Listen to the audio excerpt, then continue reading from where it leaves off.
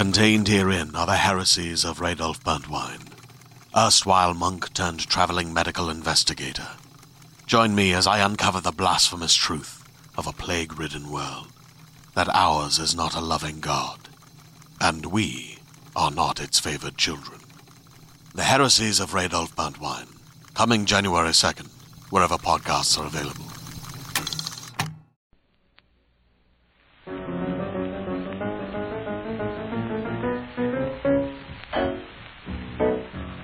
Hello and welcome to the Drabblecast, episode 126.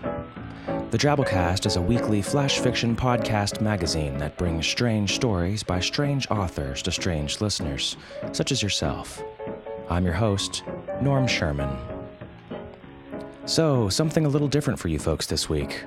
H.P. Lovecraft, a man before his time. And by that I mean, a man who died before getting to participate in the Drabblecast Super Animal Megabeast Deathmatch competition. Stay tuned for details on Season 3 in the coming weeks. Teaser! H.P. Lovecraft was born on August 20th, 1890, and along with Edgar Allan Poe was one of the most influential horror writers of the 20th century. It's his birthday this week, so we thought we'd embarrass his pre-natural disembodied spirit, or his squalid reanimated corpse, whichever the case may be, not with an awkward surprise party, but with a double dose of his work. This week on the show, we're bringing you Dagon, a notorious classic Lovecraft yarn, while simultaneously producing on our other short fiction podcast, Drabblecast B-Sides, a more offbeat, lesser-known work of his that he wrote with his wife of 2 years, Sonia Green, called The Horror at Martin's Beach. This story is freaking awesome. I mean it. Get thee yawn to drabblecast.org, click the Drabblecast B-Sides link at the top of the page, and subscribe to that mess if you aren't already. I absolutely guarantee that you're going to want to hear this story. Yep, out of all the extensive copyright-released offerings of the broad, fertile United States public domain, these two stories are truest to the heart of the Drabblecast. Oh, and there's also a special Lovecraft-inspired bardle at the end of this week's show, which, if you're new to the show, a bardle is a song that I write and perform dedicated to a Drabblecast donor and based on some loose idea that they have. Be sure you listen all the way through that mumbo-jumbo about Drabblecast being produced under a Creative Commons attribution blah blah and will you give us money so we can keep going blah blah, because I think you'll enjoy the song. So, one of the things that Lovecraft is most well known for is his significant contribution to cosmic horror, the idea that life is incomprehensible to human minds, and that the universe is fundamentally alien. Oh, stop rolling your eyes. You're just being glib, Matt. You're being glib. Don't be glib. I like saying glib. Old HP has developed quite the cult following these days, despite being pretty much a nobody back in his prime. Stephen King called Lovecraft the 20th century's greatest practitioner of the classic horror tale. And that's a pretty high accolade, depending, I guess, on whether or not you think Stephen King is a good writer or just an autonomous, somewhat cognizant scrotum. Lovecraft's pessimistic and cynical Cthulhu mythos is part of what puts him on the map, a series of loosely interconnected fiction featuring a pantheon of human nullifying entities, as well as the Necronomicon, an unfortunately fictional book of magical rites and forbidden lore.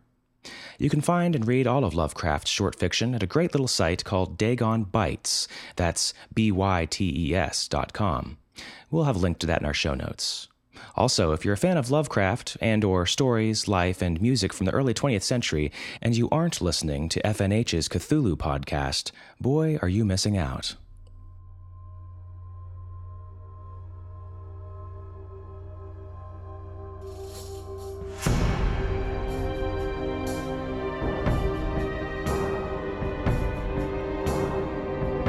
CthulhuPodcast.co.uk.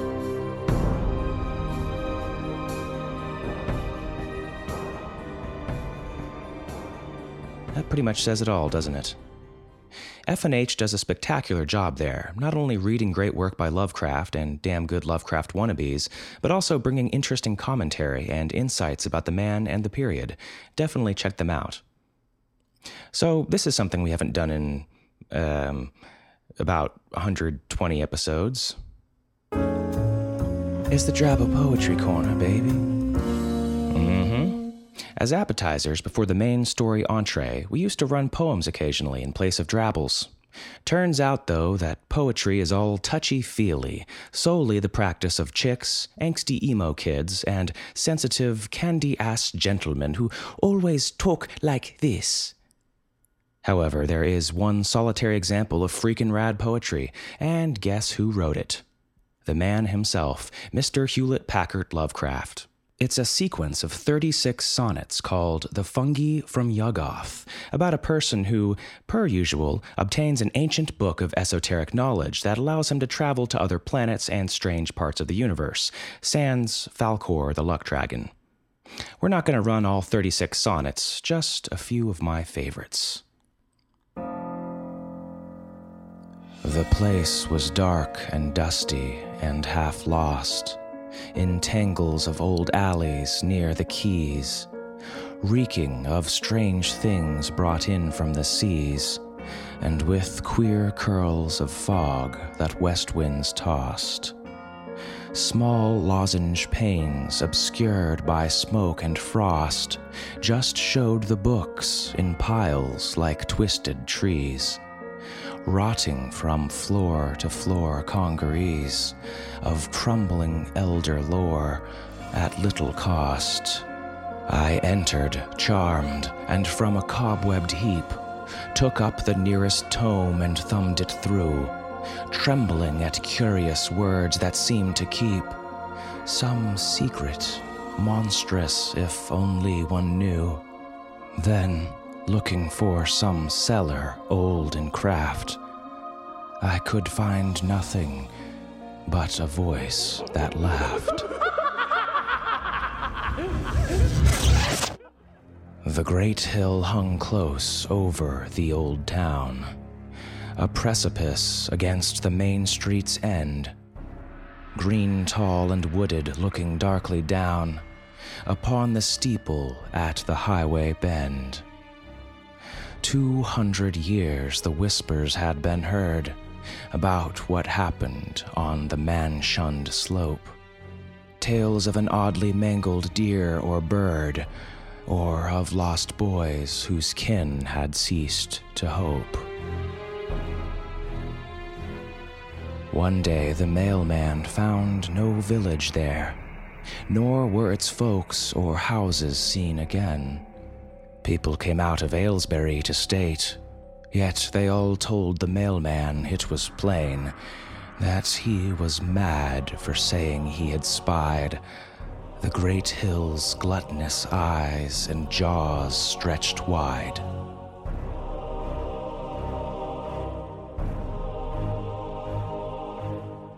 Once every year in autumn's wistful glow, the birds fly out over an ocean waste, calling and chattering in a joyous haste to reach some land their inner memories know. Great terraced gardens where bright blossoms blow, and lines of mangoes luscious to the taste, and temple groves with branches interlaced, over cool paths, all these their vague dreams show. They search the sea for marks of their old shore, for the tall city white and turreted, but only empty waters stretch ahead, so that at last they turn away once more. Yet, sunken deep where alien polyps throng, the old towers miss their lost, remembered song.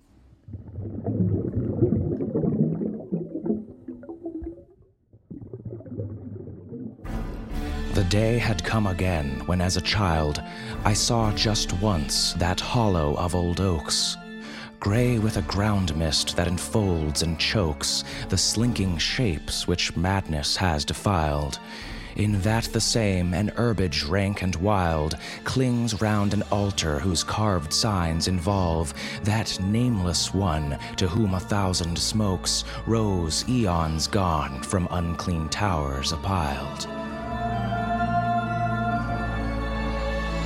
I saw the body spread on that dank stone, and knew those things which feasted were not men.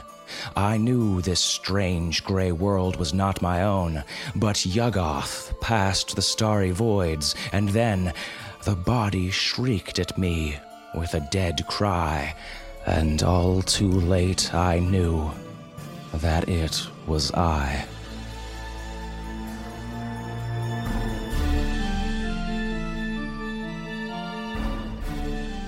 And we teach our kids Shakespeare first because... Anyways, so on to this week's story. Dagon was written in 1917 and was one of the first stories Lovecraft wrote as an adult. It was first published in the November 1919 edition of The Vagrant, issue number 11. After reading Lovecraft's early work as a student, W. Paul Cook, editor of The Vagrant, encouraged Lovecraft to resume writing fiction. That summer, Lovecraft wrote 2 stories, The Tomb and Dagon. Lovecraft said the story was inspired by a dream he had. Poor bastard. So, without further ado, Dagon by H.P. Lovecraft.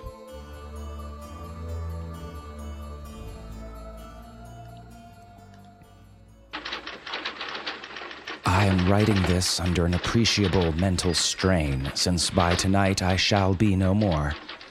Penniless and at the end of my supply of the drug which alone makes life endurable, I can bear the torture no longer, and shall cast myself from this garret window into the squalid street below. Do not think from my slavery to morphine that I am a weakling or degenerate. When you have read these hastily scrawled pages, you may guess, though never fully realize, why it is that I must have forgetfulness or death. It was in one of the most open and least frequented parts of the broad Pacific that the packet of which I was supercargo fell a victim to the German sea raider. The Great War was then at its very beginning, and the ocean forces of the Hun had not completely sunk to their later degradation, so that our vessel was made a legitimate prize, whilst we of her crew were treated with all the fairness and consideration due us as naval prisoners. So liberal indeed was the discipline of our captors that 5 days after we were taken, I managed to escape alone in a small boat with water and provisions for a good length of time. When I finally found myself adrift and free, I had but little idea of my surroundings. Never a competent navigator, I could only guess vaguely by the sun and stars that I was completely south of the equator. Of the longitude I knew nothing, and no island or coastline was in sight. The weather kept fair, and for uncounted days I drifted aimlessly beneath the scorching sun, waiting either for some passing ship or to be cast on the shores of some habitable land. But neither ship nor land appeared, and I began to despair in my solitude upon the heaving vastness of unbroken blue. The change happened whilst I slept. Its details I shall never know, for my slumber, though troubled and dream-infested, was continuous. When at last I awakened, it was to discover myself half-sucked into a slimy expanse of hellish black mire, which extended about me in monotonous undulations as far as I could see, and in which my boat lay grounded some distance away. Though one might well imagine that my first sensation would be of wonder at so prodigious and unexpected a transformation of scenery, I was in reality more horrified than astonished, for there was in the air and in the rotting soil a sinister quality which chilled me to the very core. The region was putrid with the carcasses of decaying fish and of other less describable things which I saw protruding from the nasty mud of the unending plain. Perhaps I should not hope to convey in mere words the unutterable hideousness that can dwell in absolute silence and barren immensity. There was nothing within hearing, and nothing in sight save a vast reach of black slime. Yet the very completeness of the stillness and the homogeneity of the landscape oppressed me with a nauseating fear. The sun was blazing down from a sky which seemed to me almost black in its cloudless cruelty, as though reflecting the inky marsh beneath my feet. As I crawled into the stranded boat, I realized that only one theory could explain my position. Through some unprecedented volcanic upheaval, a portion of the ocean floor must have been thrown to the surface, exposing regions which for innumerable millions of years had lain hidden under unfathomable watery depths. So great was the extent of the new land which had risen beneath me that I could not detect the faintest noise of the surging ocean, strain my ears as I might, nor were there any sea-fowl to prey upon the dead things. For several hours I sat thinking or brooding in the boat, which lay upon its side and afforded a slight shade as the sun moved across the heavens. As the day progressed, the ground lost some of its stickiness and seemed likely to dry sufficiently for traveling purposes in a short time. That night I slept but little, and the next day I made for myself a pack containing food and water preparatory to an overland journey in search of the vanished sea and possible rescue. On the third morning, I found the soil dry enough to walk upon with ease. The odor of the fish was maddening, but I was too much concerned with graver things to mind so slight an evil, and set out boldly for an unknown goal. All day I forged steadily westward, guided by a faraway hummock which rose higher than any other elevation on the rolling desert. That night I encamped, and on the following day still traveled toward the hummock, though that object seemed scarcely nearer than when I had first espied it. By the fourth evening, I attained the base of the mound, which turned out to be much higher than it appeared from a distance, an intervening valley setting it out in sharper relief from the general surface. Too weary to ascend, I slept in the shadow of the hill. I know not why my dreams were so wild that night, but ere the waning and fantastically gibbous moon had risen far from the eastern plain, I was awake in a cold perspiration, determined to sleep no more. Such visions as I had experienced were too much for me to endure again. In the glow of the moon, I saw how unwise I had been to travel by day. Without the glare of the parching sun, my journey would have cost me less energy. Indeed, I now felt quite able to perform the ascent which had deterred me at sunset. Picking up my pack, I started for the crest of the eminence. I have said that the unbroken monotony of the rolling plain was a source of vague horror to me, but I think my horror was greater when I gained the summit of the mound and looked down the other side into an immeasurable pit whose black recesses the moon had not yet soared high enough to illuminate. I felt myself on the edge of the world, peering over the rim into a fathomless chaos of eternal night. Through my terror ran curious reminiscences of Paradise Lost and Satan's hideous climb through the unfashioned realms of darkness. As the moon climbed higher in the sky, I began to see that the slopes of the valley were not quite so perpendicular as I had imagined. Ledges and outcroppings of rock afforded fairly easy footholds for a descent, whilst after a drop of a few 100 feet, the declivity became very gradual. Urged on by an impulse which I cannot definitely analyze, I scrambled with difficulty down the rocks and stood on the gentler slope beneath, gazing into the Stygian deeps where no light had yet penetrated. All at once my attention was captured by a vast and singular object on the opposite slope, which rose steeply about 100 yards ahead of me, an object that gleamed whitely in the newly bestowed rays of the ascending moon. That it was merely a gigantic piece of stone, I soon assured myself, but I was conscious of a distinct impression that its contour and position were not altogether the work of nature. A closer scrutiny filled me with sensations I cannot express, for despite its enormous magnitude and its position in an abyss which had yawned at the bottom of the sea since the world was young, I perceived beyond a shadow of a doubt that the strange object was a well-shaped monolith, whose massive bulk had known the workmanship and perhaps the worship of living and thinking creatures. Dazed and frightened, yet not without a certain thrill of the scientist's or archaeologist's delight, I examined my surroundings more closely. The moon, now near the zenith, shone weirdly and vividly above the towering steeps that hemmed in the chasm, and revealed the fact that a far-flung body of water flowed at the bottom, winding out of sight in both directions and almost lapping my feet as I stood on the slope. Across the chasm, the wavelets washed the base of the Cyclopean monolith, on whose surface I could now trace both inscriptions and crude sculptures. The writing was in a system of hieroglyphics unknown to me and unlike anything I'd ever seen in books, consisting for the most part of conventionalized aquatic symbols such as fishes, eels, octopi, crustaceans, mollusks, and the like. Several characters obviously represented marine things which are unknown to the modern world, but whose decomposing forms I had observed on the ocean-risen plain. It was the pictorial carving, however, that did most to hold me spellbound. Plainly visible across the intervening water on account of their enormous size was an array of bas-reliefs whose subjects would have excited the envy of a Doré.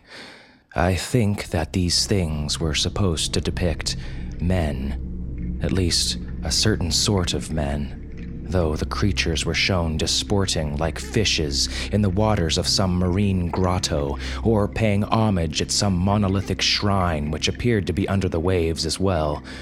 Of their faces and forms I dare not speak in detail, for the mere remembrance makes me grow faint. Grotesque beyond the imagination of a Poe or a Bulwer, they were damnably human in general outline, despite webbed hands and feet, shockingly wide and flabby lips, glassy, bulging eyes, and other features less pleasant to recall. Curiously enough, they seemed to have been chiseled badly out of proportion with their scenic background, for one of the creatures was shown in the act of killing a whale, represented as but little larger than itself. I remarked, as I say, their grotesqueness and strange size, but in a moment decided that they were merely the imaginary gods of some primitive fishing or seafaring tribe, some tribe whose last descendant had perished eras before the first ancestor of the Piltdown or Neanderthal man was born. Awestruck at this unexpected glimpse into a past beyond the conception of the most daring anthropologist, I stood musing whilst the moon cast queer reflections on the silent channel before me. Then, suddenly I saw it.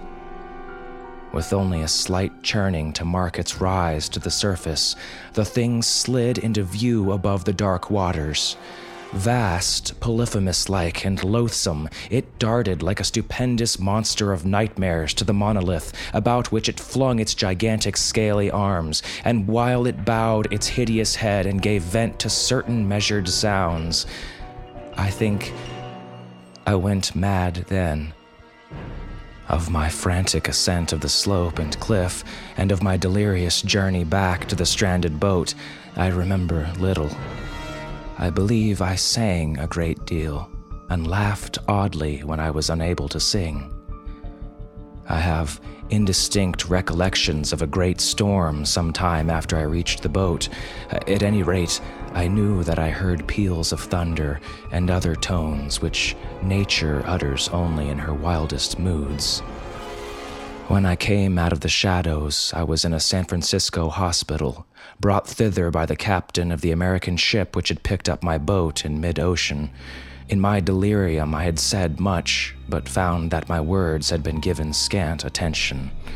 Of any land upheaval in the Pacific, my rescuers knew nothing, nor did I deem it necessary to insist upon a thing which I knew they could not believe.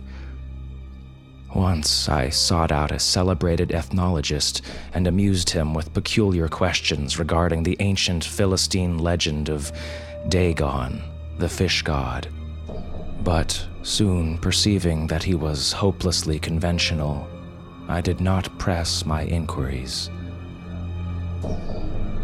It is at night, especially when the moon is gibbous and waning, that I see the thing. I tried morphine, but the drug has given only transient surcease and has drawn me into its clutches as a hopeless slave. So now I am to end it all, having written a full account for the information or the contemptuous amusement of my fellow men. Often I ask myself if it could not have all been a pure phantasm, a mere freak of fever as I lay sun-stricken and raving in the open boat after my escape from the German man-of-war. This, I ask myself, But ever does there come before me a hideously vivid vision in reply. I cannot think of the deep sea without shuddering at the nameless things that may at this very moment be crawling and floundering on its slimy bed, worshipping their ancient stone idols and carving their own detestable likenesses on submarine obelisks of water-soaked granite. I dream of a day when they may rise above the billows to drag down in their reeking talons the remnants of puny, war-exhausted mankind. Of a day when the land shall sink and the dark ocean floor shall ascend amidst universal pandemonium. The end is near. I hear a noise at the door, as of some immense, slippery body lumbering against it. It shall not find me. God, that hand! The window! The window!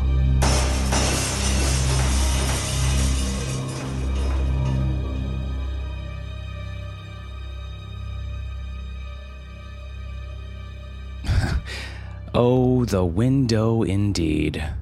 Hope you enjoyed. So, no time for listener feedback this week. We've got to get this immense, slippery body on the road. First, though, by announcing the winner of this week's 100-character Twitfic contest. Wonko takes the win with a really fun one-sentence story that has been thusly twat. Follow the Drabblecast on Twitter to read contest winners each week, observe sophomoric arguments among editorial staff, and receive other sporadic nuggets of perplexing entertainment. Take 10 minutes out of your day and write us one yourself. Remember, these are stories exactly 100 characters, not including spaces or title, if you give it one. You might just win. Twitfic submissions are mostly conducted in our cluttered, twaddling forum community under the topic Twitfic Drabble Contest. You can post your story there, where we will read it, or you can send it in to us at drabblecast@yahoo.com, along with any 100-word Drabble stories that you'd like considered, or stories under 2,000 words that you'd like considered for a feature story. Confusing enough for you? So, the kick-ass donor of the week is Tom Baker. Tom Baker's the man. Not only has he helped Drabblecast out with some hardcore IT issues, he's personally bankrolled many a Drabble story with his fiscal contributions. In fact, let me put it in more relevant, quantifiable terms. Tom's donations alone would have been enough to bring you the past 7 Drabblecast episodes, production and all. So let's all give his avatar a harmless, completely platonic and non-suggestive pat on the back. Ooh, saucy. There you go. Tom owns a company called Steradian Technologies, which makes guns for kids. Laser tag guns. Settle down, you freaking hippies. And he also owns Omega Music Technologies, which makes drums for people who can't drum. Ever played Rock Band? Pat that avatar, bitches. Check out his links in our show notes. He's a swell guy with some awesome jobs. Also, check out the Drabblecast fan archive he runs, with MP3s of all the episodes, Bartles, and everything you could wish for from our awkward little podcast in easy-to-find, downloadable form. So, Tom wanted a song to christen the new building he just bought for his business, which just happened to be an old funeral home rumored to be haunted. In that regard, he wanted the music to have a little soul. So I wrote this ditty for him. Just happens to work out perfectly for our little Lovecraft birthday bonanza, and it's called The Heartache Over Innsmouth. Lovecraft's story A Shadow Over Innsmouth is one of my favorites of all time, second only to my new favorite, The Horror at Martin's Beach, playing on Drabblecast B-sides. In the story, we find a protagonist encountering a small town in which everyone is a member of a cult called the Esoteric Order of Dagon.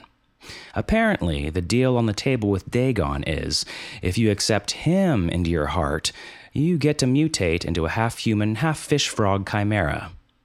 Going once, going twice. Anyone? Bueller? If you like the song, you might just enjoy my actual CD, which you can buy for a meager sum by going to normsherman.com and following the relevant routes to Village. I tend to write songs from speculation and ideas. I get to thinking, I wonder what whale nipples look like. And then, before you know it, I've got a bluegrass song about milking humpbacks for cheese. I think that's why I like doing Bartles so much, because everybody's got absurd ideas they'd like cranked into songs and stories. Anyways, hope you enjoy the song. You can download it and rip it for free if you feel so inclined. You'll find a link in our show notes. Same goes for our show. Both are produced under a Creative Commons Attribution Non-Commercial No Derivatives license, which means don't sell it or meddle with it, just share it with your broskies. We appreciate any donations you can chuck at us through the PayPal link on our website. They pay authors for their creativity, help us license music, keep the website, and keep the show on the road. You can throw us a one-time donation or easily subscribe for $5 a month with no-hassle, guilt-free automation. Well, hey, that's our show. We'll see you next week. Until then, our staff is made up of co-editors Kendall Marchman, Luke Coddington, and yours truly, Norm Sherman, reminding you that the old ones were, the old ones are, and the old ones will ever be. Words were all blurred when Sloke in the dark corner table sits Lance Fernandez. I met this girl, and I really thought she was the one, you know? But then she joined this esoteric cult, and everything started to change. I felt like I hardly knew her anymore, with all the chanting and late-night rituals, the sudden appearance of gills above her clavicle. I told her one night, "Baby, I'm sorry, but it's either Dagon or me." And she made her choice. I was the new kid in school, a first-year freshman theosophy major at Miskatonic U. Wandering through my life in a daze there until I met you. And your bulging, watery eyes felt like I was tied down with my insides hanging out like a human sacrifice. I asked you on a date in a croaking guttural whisper. You said, "Pick me up at 8. I remember how your hair and your spine curled and your shambling gait. Baby, you had me from the start, and I don't care about your ancient, hideous gods. They'll never keep us apart. 'Cause you're my quasi-ichthian angel, you're my half-amphibian queen. You're the overlord of my universe, you're the tormentor of my dreams. You're my starry-eyed, web-foot wonderful, you swallow my sanity. You're my fish frog sweetheart, baby, let me be your filthy, gibbering lunatic priest.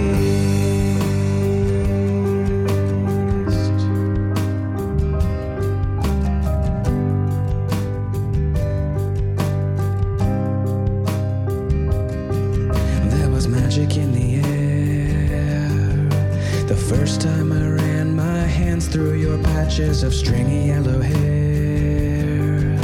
The first time I kissed your blistering lips when you whispered in my ear that you would be mine. But when you finished transforming, you were out the door and you never even said goodbye. Here I am today, while you're swimming in some non-Euclidean sunken city named Roulier. And there's a cyclopean hole in my soul that I know will never go away. Ooh, 'cause you left me far behind. Now I'm locked up in this loony bin, screaming your name at night. 'Cause you're my quasi-ichthian angel, you're my half-amphibian queen. You're the overlord of my universe, you're the tormentor of my dreams. You're my starry-eyed, web-foot wonderful, you swallow my sanity. You're my fish frog sweetheart, baby, let me be your filthy, gibbering lunatic. I know the old ones were, and the old ones are, and the old ones will always be. And the elder gods wait just beyond the great gate, waking from their ancient dreams. Though loathsome, hideous, squid-headed blasphemies rising from the deep, I don't pay heed. It don't matter to me.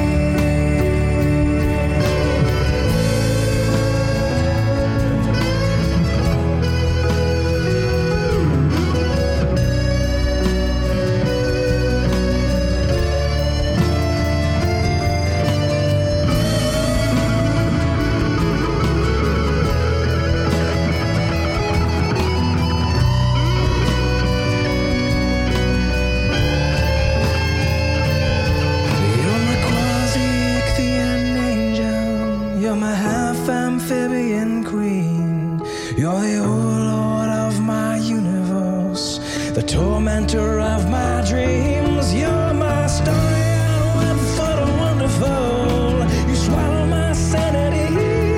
You're my fish frog sweetheart. I only wanna be your filthy gibbering lunatic. You're my quasi-Icthian angel.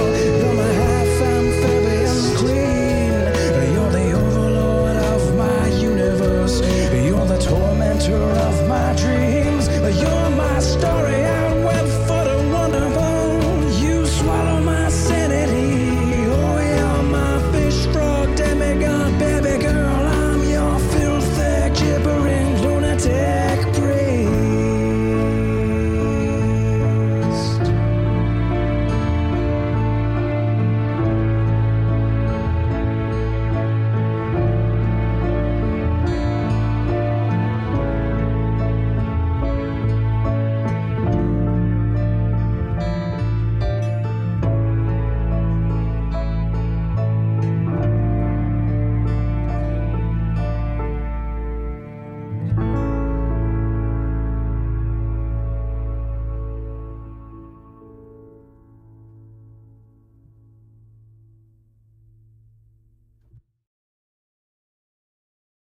Hey there, this is Justin Bartha. I made a funny new podcast, King of the Egg Cream. It has the greatest cast in the history of podcasts with actors like Louis Black, I'm torn by my feelings for two women. Bobby Cannavale, You can eat it, or if someone hits you, you can put it on your cut. Melanie Linsky, I wonder what these marvelous things are that look just like boiled chicken feet. Jason Ritter, I can break things and pick locks and kill people. Michael Stuhlbarg, The whole point is to inspire people that they should make themselves better. Ari Grainer, No, don't whet its appetite. What are you, an idiot? me, Justin Bartha, That's not just any egg cream, that's a Lemke's special. and all narrated by the hilarious Richard Kind.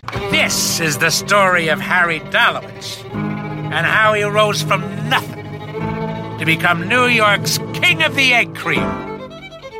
So if you like funny true stories, come listen to King of the Egg Cream, available wherever you get your podcasts.